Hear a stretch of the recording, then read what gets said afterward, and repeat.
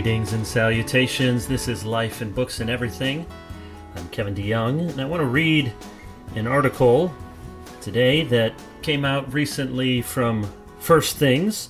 Let me give you a little background. This is a book review that I've written, but it's not at all a traditional book review. Several months ago, First Things contacted me and said they were thinking about reviewing one of Tim Keller's books, wanted to write an appreciative review for Tim, but not just thinking of a book, but of more broadly of Tim's ministry. And they said, what do you think about maybe somebody writing on his new book on forgiveness? I said, I think that's a really good idea, but do you know about this new book that Collin Hansen has written, a kind of quasi-biography of Tim Keller? That might be an even better opportunity to do what you want to do, which is give an assessment not just of a particular book, but of Keller's ministry and influence more broadly.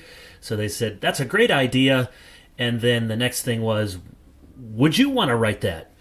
And I said, well, thank you for asking. I'll think about it, but you need to know that this book by Collin Hansen, called Timothy Keller, His Spiritual and Intellectual Formation, you need to know I'm good friends with Collin, and I'm also good friends with Tim, and so it would be hard for me to write a dispassionate book review that's written by a friend about a friend. And they said, that's great. That's not what we want you to do. We don't want this a typical book review where you summarize the book and then you give some strengths and weaknesses. We want you to give a personal reflection. So you know both of them, and give some stories, talk about not just this book, but use this as an opportunity to give some personal reflections about Keller's ministry more broadly.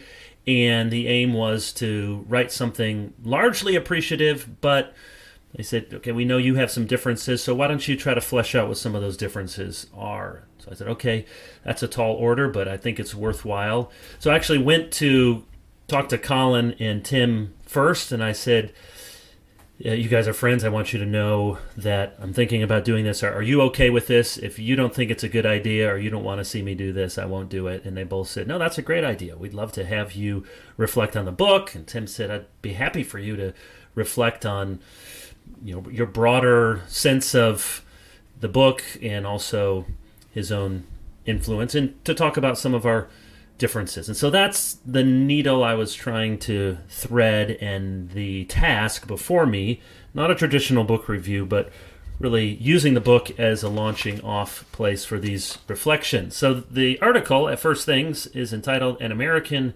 Evangelist, and it's about Collin Hansen's new book, Timothy Keller, His Spiritual and Intellectual Formation. I first met Tim Keller in April 2011 at a national conference for the Gospel Coalition, TGC, the evangelical renewal-minded organization Keller and Don Carson founded in 2005. About a month before the conference, Rob Bell released Love Wins, a provocative, universalist-leaning book about heaven, hell, and the fate of every person who ever lived. That's the subtitle. It's hard to believe now, but Bell, who left ministry to start a, quote, spiritual talk show in Los Angeles, the same year Love Wins came out, used to be one of the most famous pastors in America. Hailed by some as, quote, the next Billy Graham, Bell pastored Mars Hill Bible Church in suburban Grand Rapids, just a few miles from where I grew up.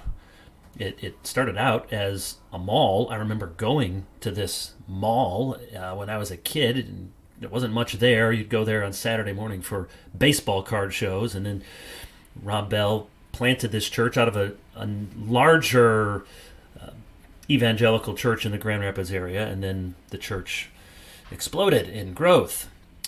With the church growing to more than 10,000 attendees and its innovative pastor in high demand as a speaker and author, Time named Bell one of the 100 most influential people in the world. Yes, the world. His books, and especially his popular Pneuma videos, were staples in many evangelical churches. At the same time, I was pastoring in East Lansing, Michigan. East Lansing is about an hour and 15 minutes from Grand Rapids. And that's not far from where Bell grew up. Bell, the son of a Reagan-appointed district judge. Virtually every person at my church had visited Mars Hill or knew someone who attended Mars Hill. When Rob Bell started pitching universalism to his mainstream evangelical audience, it was a big deal. A few weeks before the TGC conference in 2011, I published a 20-page review of Love Wins. I was slated to lead a panel at the conference with Keller and others on the theme, God, Abounding in Love, Punishing the Guilty. I knew of Tim Keller, of course. Everyone in my Reformed circles knew of Keller's thriving ministry in New York City, and of his 2008 bestseller, The Reason for God, and then soon after that, The Prodigal God, and many other best-selling books that followed. I never met Keller before, but it was Keller who, thanks to some mutual friends, had helped me get an advance copy of Love Wins so that I could have a lengthy review ready for publication as soon as the book was released. I wasn't sure, though, whether Tim was following the controversy carefully.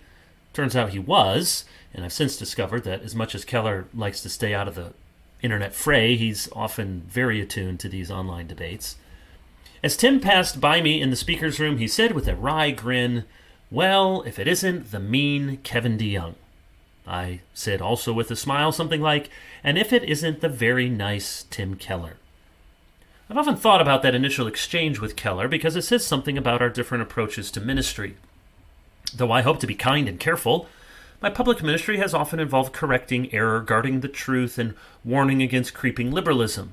By contrast, though Keller usually lands squarely on the traditional side of doctrinal matters, he has a public ministry focused on making the gospel attractive to outsiders, staying out of intramural theological disputes, and warning against extremes. You might say I specialize in building walls, and Keller specializes in building bridges. I'm sure Tim would affirm with me that both are necessary. I trust that many others will properly summarize and evaluate Collin Hansen's excellent book, Timothy Keller, His Spiritual and Intellectual Formation. It would be difficult for me to give a dispassionate analysis of a book written by a friend about a friend. What I can say, by way of unbiased evaluation, is that anyone remotely interested in Keller's life and ministry will have a hard time putting this book down.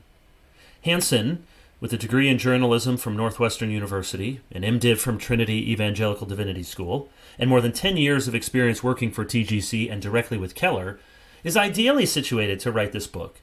The pace is quick, but with enough new information and personal anecdotes to repay the reader's attention. The tone is appreciative and sympathetic, but not hagiographical. The biographical approach is unusual. It tells Keller's story by relating him to his mentors and friends, but still basically chronological and easy to follow. The book is not meant to be a traditional academic biography replete with secondary sources and intent on evaluating Keller's ideas, his strengths, his weaknesses, and his place in the larger cultural and ecclesiastical trends of the 20th and 21st centuries. Instead, the book draws on interviews with its subject and with his friends and family to create a close-up portrait of Keller as an individual. At times, I would have enjoyed hearing more of Hansen's authorial voice, his evaluation and analysis of Keller's remarkable story. Given Hansen's reliance on Keller's own recollection, especially for the last few decades, I wondered at times whether the depiction of Keller from the 1970s or 1980s was being reinterpreted through the lens of Keller from the 2020s. For example, it is fair to ask whether Keller's explicit alignment in recent years with Neo-Calvinism, the orthodox yet modern vision from Dutch theologians Herman Bavinck and Abraham Kuyper, represents Keller's intellectual vision from the very beginning of his ministry, or his mature thought layered atop earlier instincts. Nevertheless, Hansen's method allows the book to pursue its central theme, that you can't understand the later Keller, a pastor who arrives in New York City in 1989, becomes a renowned author and sees his church grow to upwards of 5,000 members, without understanding the preceding 39 years of his life. In the first two-thirds of the book, we meet Tim Keller before New York City. Keller as a socially awkward boy growing up in a controlling and legalistic environment in Allentown, Pennsylvania. Keller as a newly converted student committed to InterVarsity Christian Fellowship at Bucknell University. Keller as a newly formed Calvinist at Gordon Conwell Theological Seminary. Keller as a novice pastor in blue-collar Hopewell, Virginia. And Keller as a still intellectually developing professor at Westminster Theological Seminary. It can be tempting to think that successful men and women burst onto the scene de novo with revolutionary ideas all their own. But of course, that's never the case. We are all shaped, for good or ill, in concert with or in reaction to our parents, teachers, books, mentors, colleagues, friends, family members, and opponents. In Keller's case, there have been a host of influences. Barbara Boyd, R.C. Sproul, Roger Nicole, Richard Lovelace, Elizabeth Elliot, Jonathan Edwards, Herman Bavinck, J.R.R. Tolkien, Martin Lloyd-Jones, John Stott, Harvey Kahn, Jack Miller, N.T. Wright, Charles Taylor, and three preeminent influences in particular: C.S. Lewis, Ed Clowney, and Tim's wife, Kathy Christie Keller. Reading Hansen's book helped me piece together why Tim and I get along so well and why we respectfully differ on some important points. Tim and I are both Northerners, both raised and schooled in the Mid-Atlantic and in the Midwest, respectively, serving in a Presbyterian denomination with deep Southern roots. We've read almost all the same people and share some of the same heroes in ministry. For example, the Welsh pastor Martin Lloyd-Jones, who ministered during the middle part of the 20th century in London's Westminster Chapel, has been a formative preaching influence for both of us. Crucially, both Tim and I attended Gordon Conwell Theological Seminary on Boston's North Shore. Although Keller graduated in 1975 and I graduated a generation later in 2002, we encountered more than a few of the same people. I remember hearing the formidable and no-nonsense Elizabeth Elliot, a key mentor who helped push Tim and Kathy in a more conservative direction on women's ordination, speak in the seminary chapel toward the end of her life. I was assisting in chapel that morning and had the harrowing experience of trying to free Elizabeth Elliot from behind a broken bathroom door, but that's a story for another time. I preached many times at the Orthodox Presbyterian church I attended, in front of the family of Gwyn Walters, the homiletics professor who gave Keller a C in preaching, but also instilled in him a Welsh emphasis on preaching to the heart. At the same church, I attended a class taught by Meredith Kline, the groundbreaking Old Testament professor with whom Keller took 6 classes, more than he took with any other professor. I also took a course with Richard Lovelace, the beloved and absent-minded professor whose book, Dynamics of Spiritual Life, proved hugely influential for Keller. Like any public person, Keller has his share of detractors. Within our denomination, the conservative and Calvinistic Presbyterian Church in America, PCA, Keller is widely respected for his winsome outreach to unbelievers, for his shrewdly contextual approach to ministry, and for talking about race, justice, and the poor, topics sometimes neglected in conservative circles. Keller has also been criticized for those same things, with some arguing that he avoids unpopular doctrines in an effort to appeal to secular elites, is overly insistent on a sophisticated cultural hermeneutic, and is too quick to offer third-way solutions for social and political matters that sometimes require Christians to take sides and enter the fray. Keller is not always treated fairly. I've seen him face vitriol online for making ordinary Christian comments that shouldn't be controversial. He was, for example, recently called spiritually abusive for insisting that Christians should try to read the Bible each year. Tim Keller is not what's wrong with the world or the church. It is no small thing that one of the most widely respected pastors of the past 25 years is a Bible-believing, 5-point Calvinist who holds that abortion is wrong, that marriage is between a man and a woman, and that only qualified men should be ordained to church office. At the same time, Keller is probably center-left within the PCA, whereas I am center-right. As much as I give thanks for Keller, I often find myself sizing up our cultural moment and approaching ministry in a somewhat different way. Let me mention 4 differences that became clearer to me as I read Hansen's book. First, Keller is attuned to the dangers of legalism, whereas I am more attuned to the perils of liberalism. This difference likely has something to do with how we each grew up. Tim in a familial and ecclesiastical environment that seemed effort-driven and graceless, and I, before switching to the PCA, in a mainline denomination that has been drifting toward doctrinal latitudinarianism for more than 50 years. I don't think there are quite as many fighting fundamentalists out there as Keller thinks, nor that he always deals with fundamentalism fairly, in my opinion, and he probably thinks I underappreciate how dangerous overly conservative churches can be. That may explain why Richard Lovelace's Dynamics of Spiritual Life, with its focus on the history of revivals and the need for the church to be constantly renewed, has been one of Keller's most recommended resources. I enjoyed my one course with Lovelace, but I didn't find his book, quote, seminal to my thinking and way of doing ministry, like Keller said. I wouldn't say with Keller that his class, quote, changed my life. Second, because Keller's initial conversion and growth as a Christian came through parachurch ministry, most notably InterVarsity at Bucknell, Keller often sees the church as, however unintentionally, getting in the way of dynamic outreach and as in need of systemic reform. In Hansen's words, Keller, quote, brought InterVarsity's instincts with him into the local church. Since InterVarsity's ministry, though broadly evangelical, was intended for college students from all backgrounds, it, quote, taught him to value what Christians hold in common over the doctrines that divide them. While teaching at Westminster Theological Seminary, Keller was an elder at New Life Presbyterian Church, where Pastor Jack Miller stressed grace, acceptance, and freedom from calcified church patterns and status quo structures.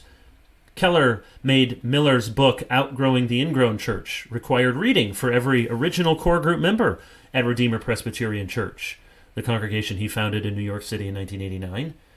I've benefited from that book too. I have read it, had my elders read it at my previous church. But in 2023, even the most outward-facing church is going to face hostility not of its own making. I fear that anxious evangelicals hope that if they can just be grace-centered enough, contextualize enough, do enough to serve the community, and make clear that they are not Republicans, then unbelievers will turn to Christ. Of course, Keller never makes such an outlandish claim, but when we emphasize, sometimes necessarily, the church's failure to adapt to a changing world, we can miss the biblical truth that those who hated Jesus will hate his followers, John 15:18, and that the God of this age has blinded the minds of unbelievers, 2 Corinthians 4:4. Third, Keller has often made use of George Marsden's observation that the Reformed tradition in America comprises three different priorities, or, quote, impulses.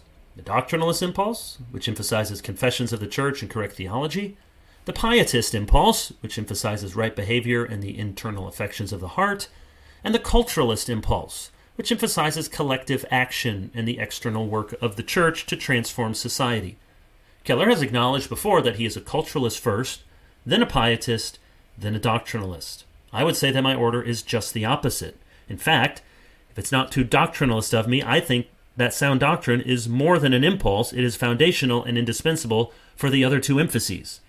While I'm at it, I might as well say that I'm not convinced that the culture-transforming agenda belongs to the church qua church, nor that it won't end up being co-opted by an ever-expanding list of social justice causes. Finally, Keller and I differ in that I consider myself Reformed and then evangelical, whereas he seems to be evangelical and then Reformed. This difference of emphasis should not be exaggerated. After all, many Reformed Christians don't want the label evangelical at all, and many evangelicals wouldn't dare call themselves Reformed. But it matters. I think of myself as a Reformed Christian who can appreciate what is good about broader evangelicalism, rather than an evangelical with Reformed theology. I asked Hansen while he was writing the book, is Keller basically a dyed-in-the-wool Presbyterian who is willing to bend and nuance things because he wants to reach the lost, or is he basically a big-tent evangelical with enough Reformed sensibilities to keep him tethered to good theology? Hansen replied, oh, definitely the second. Hansen suggests that for Keller, the old Princeton tradition of Charles Hodge, up through J. Gresham Machen, quote, emphasize the closed fist of theological orthodoxy. I'm more appreciative of the Princeton tradition and their early Westminster successors than Tim is, and he's more appreciative of Kuyper and Neo-Calvinism. I take my cues from Calvin, Turretin, Machen, and Murray first, then add 20th century British evangelicals to keep me from being too narrow.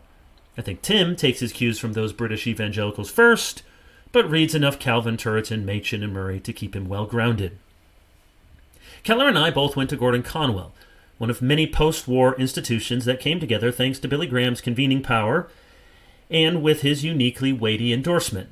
As a result, Gordon Conwell also embodied Graham's neo-evangelical approach, a somewhat Reformed theology, standing apart from fundamentalism, and also against liberalism. Keller attended Gordon Conwell from 1972 to 1975 when the seminary was on the rise.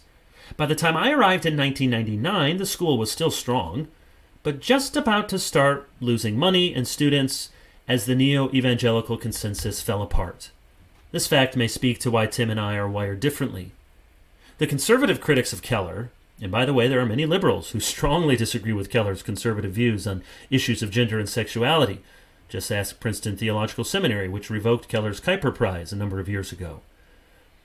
Some conservative critics might wish that he were clearer on certain cultural issues, less friendly toward evolutionary theory, and less dismissive of conservatism as a moral philosophy. For my part, I'm grateful that one of the most influential Christians in the English-speaking world is an Orthodox, evangelical, confessional Presbyterian. Tim and I served on the PCA's Sexuality Study Committee, where we were tasked with writing a first draft of the main section of the report. wasn't hard for Tim and me to land on the same theology, sometimes pulling in different directions and sensitive to different concerns, but always coming to the same conclusions. I'm also thankful for the personal Tim Keller who comes through in the book. As long as I've known Tim, he has always been kind, considerate, and candid with me. As with the gospel he preaches, I've found Keller consistently gracious and generous. He continues to battle cancer. He would say the fight is against sin more than against cancer, with honesty, with faith, and with good cheer. In an age of pastoral prima donnas and celebrity preachers who get worse the closer you look, Keller is refreshingly down to earth and unpretentious. In some ways, I imagine he's the same drum major, loves to talk about what he's reading, Tolkien nerd he was in early adulthood. This is surely one of the secrets to his success. Self-aware and comfortable in his own skin, Keller shows no need to clamor for attention, to defend himself against every critic, or to require fans and sycophants to stroke his ego. If you've seen Keller preach or teach or speak on a panel, you've seen the real person. Tim Keller is what you think he is, except taller. In one sense, not everyone can do what Keller does. He has a special knack for synthesizing what he reads, which is a lot, and using that knowledge to present the claims of Christ in a compelling way to secular people. There's much about Keller, his gifts, his success, his context, that is unique. But in the end, I believe his legacy will be found in those areas and in those ideas that are least unique. I believe Keller's best books, the books that will help the most people over the longest period of time, are not those on apologetics or ministry methodology, but those dealing with evergreen issues of the Christian life: prayer, suffering, forgiveness, marriage, reading the Psalms, the idols of the human heart, the dangers of license and legalism. Tim Keller's ministry is to have lasting influence. If more biographies are to be written in the years ahead, it will be because he has done the ordinary things extraordinarily well. He has extolled the gospel of God's free grace, lived a faithful Christian life, and taught people the Bible in a way they can understand. Those are the things Keller learned in his spiritual and intellectual formation, and those are the most important things we can learn from him.